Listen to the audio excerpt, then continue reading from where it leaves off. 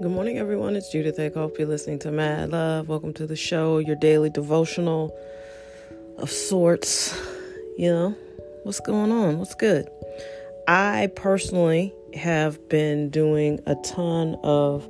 I get this way. My birthday's coming up, and I get pretty intense about my processes and how I'm thinking, how I'm feeling. I do like an annual review. This year, of course, has been bizarre, but there are things that I don't want to take into my new year with me. And so I kind of go silent. I think for the most part, the podcast is the most external part of me right now. I'm not really on social media. I'm doing as much as I can to stay out in, the public eye with the podcast. But for the most part, I'm pretty introspective. And one thing I was reading this morning while I was up doing my meditation is, just how powerful limiting beliefs are, and how a big part of, our lives, especially people who are frustrated, a big part of the problem is these limiting beliefs that we have. And some of them are so ingrained in our brains, we can't even really let them go because we just couldn't consider that they weren't true. And I've often reacted pretty favorably or strongly to the sentence, everything you believe isn't true. Every thought you have isn't right. It isn't accurate. There are a lot of things that you think are rock solid information that aren't, and those are the things we use to cope. Because if you can't come up with the way the brain works, if you can't come up with a rationalization for it, then it means it's chaos, and we can't have chaos. Even though the world is super chaotic, but we can't knowingly embrace that, so we just make things up to to survive. And I'm sure you're saying, give me an example.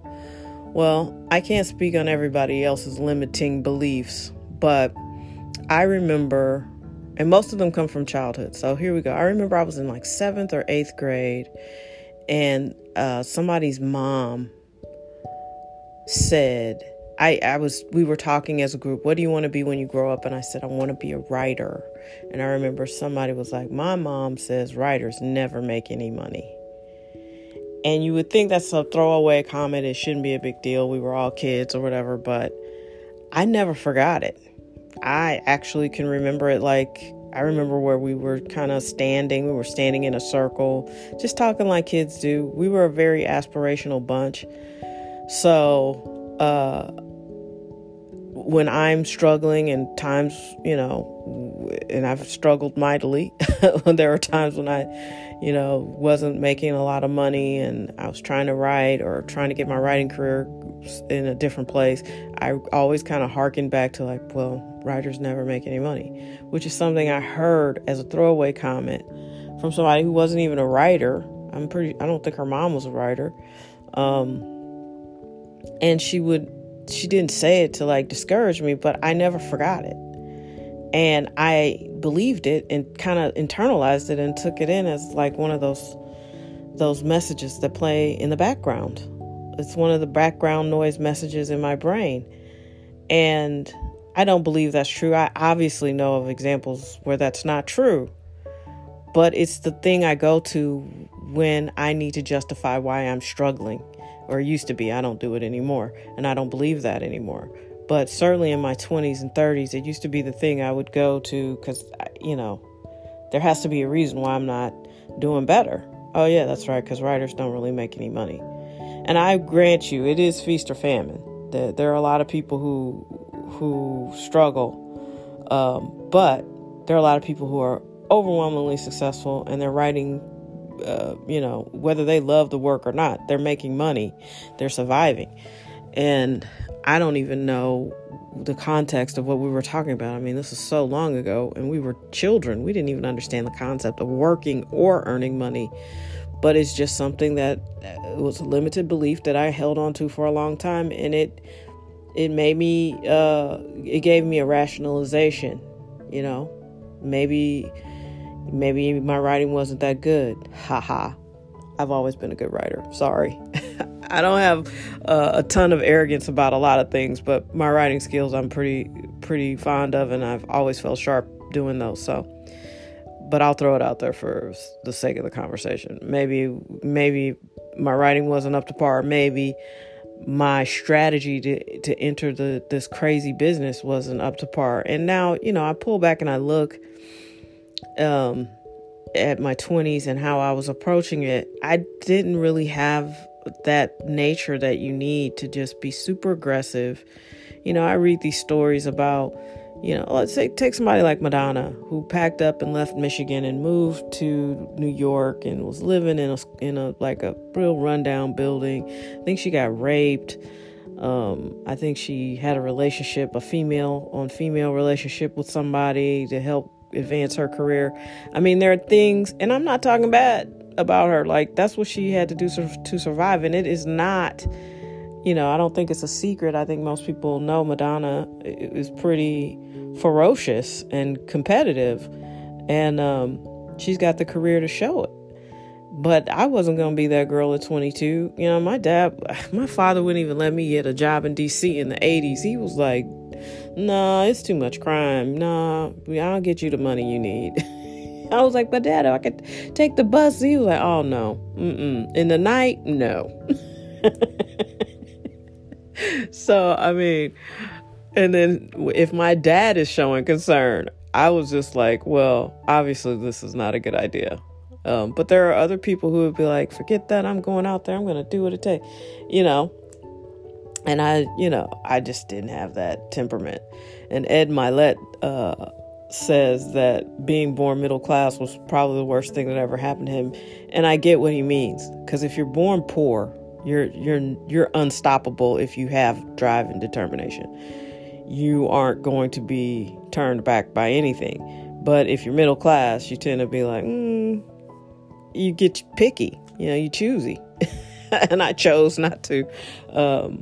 There actually were some people who got assaulted and some shootings and stuff on that path from Georgetown back to Howard. But I digress. When he said I didn't have to do that, I was like, cool. But I was willing to. But if I didn't have to, I didn't. And DC was super scary. I look back now, and the crime that we just sort of didn't even pay any attention to. Like, we kept it in our awareness and we kept ourselves safe. But man, whew. Anyway, so the point of the podcast today is, what limiting beliefs do you have? What's that one thing that, when you try to lose weight, what's the one thought that pops up? Or what's the one thought that pops up when you, think about being a good parent? What are you good at? I work with some really amazing and smart people. And normally the women, I ask questions, because they're younger than me, and I find it fascinating, what 13 to 15 years can do for a woman's psyche. So I often ask, do you feel like you're good at this job? I'm okay. I'm not the best. Do you feel like you're a good mom? It's like, well, what are you good at? I mean, you got to be good at something. You got to feel better about something in your life. You got to feel good about something in order to feel productive, So I don't know. I think a lot of times we have a lot of limiting beliefs. A lot of it comes from your family. Sorry. I mean, we don't all get raised by psychologists or happy people. Hurt people. And most of the time that's your kids. Sometimes the abandonment issues are strong. I'm not sure why anybody would abandon their kids. I know the majority of the story is, dads leaving their kids behind, but I've actually known a mother or two to abandon their kids. I don't know. I think you get most of your damage from your family. And because we're not all growing up in a sitcom, there's not a lot of those special episodes or warm and fuzzy moments at the end of your day. I mean, and you have to grow up and figure out how to not let anything that may have harmed you hold you back. And they weren't intentionally trying to harm you. Most people just did the best that they could. It wasn't like they were like, I'm going to have kids and really fuck them up. Like nobody with any sanity says that. It just happens. So you got to forgive people for your limiting beliefs. You got to remove the limiting beliefs. And then you just got to go set your life on fire in a good way.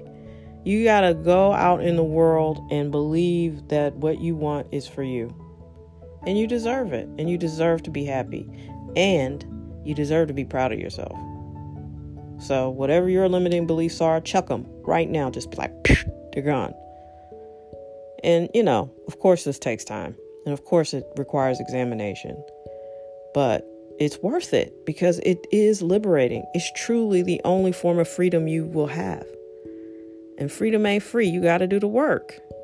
And there are things that are holding you back that you are allowing because you believe it to be true. Maybe if you just stop believing it, it would lose that power over your life. And then your life would transform and become what you want it to be. Now, again, if you're happy and everything's just exactly the way you want it, then you don't care anything about quantum physics. You don't care anything about changing your limiting beliefs because your life is exactly the way you want it and good for you. But for those of us who are aspiring and want transformation and want to see our lives go to the next level, I think this is the way to do it. And you deserve it. And you deserve to be happy. And a lot of you all have the limiting belief that you don't deserve it and you don't even realize it. It's true. The stuff you don't realize that holds you back, that's the stuff that's really holding you back. So, there's that. Have a good day.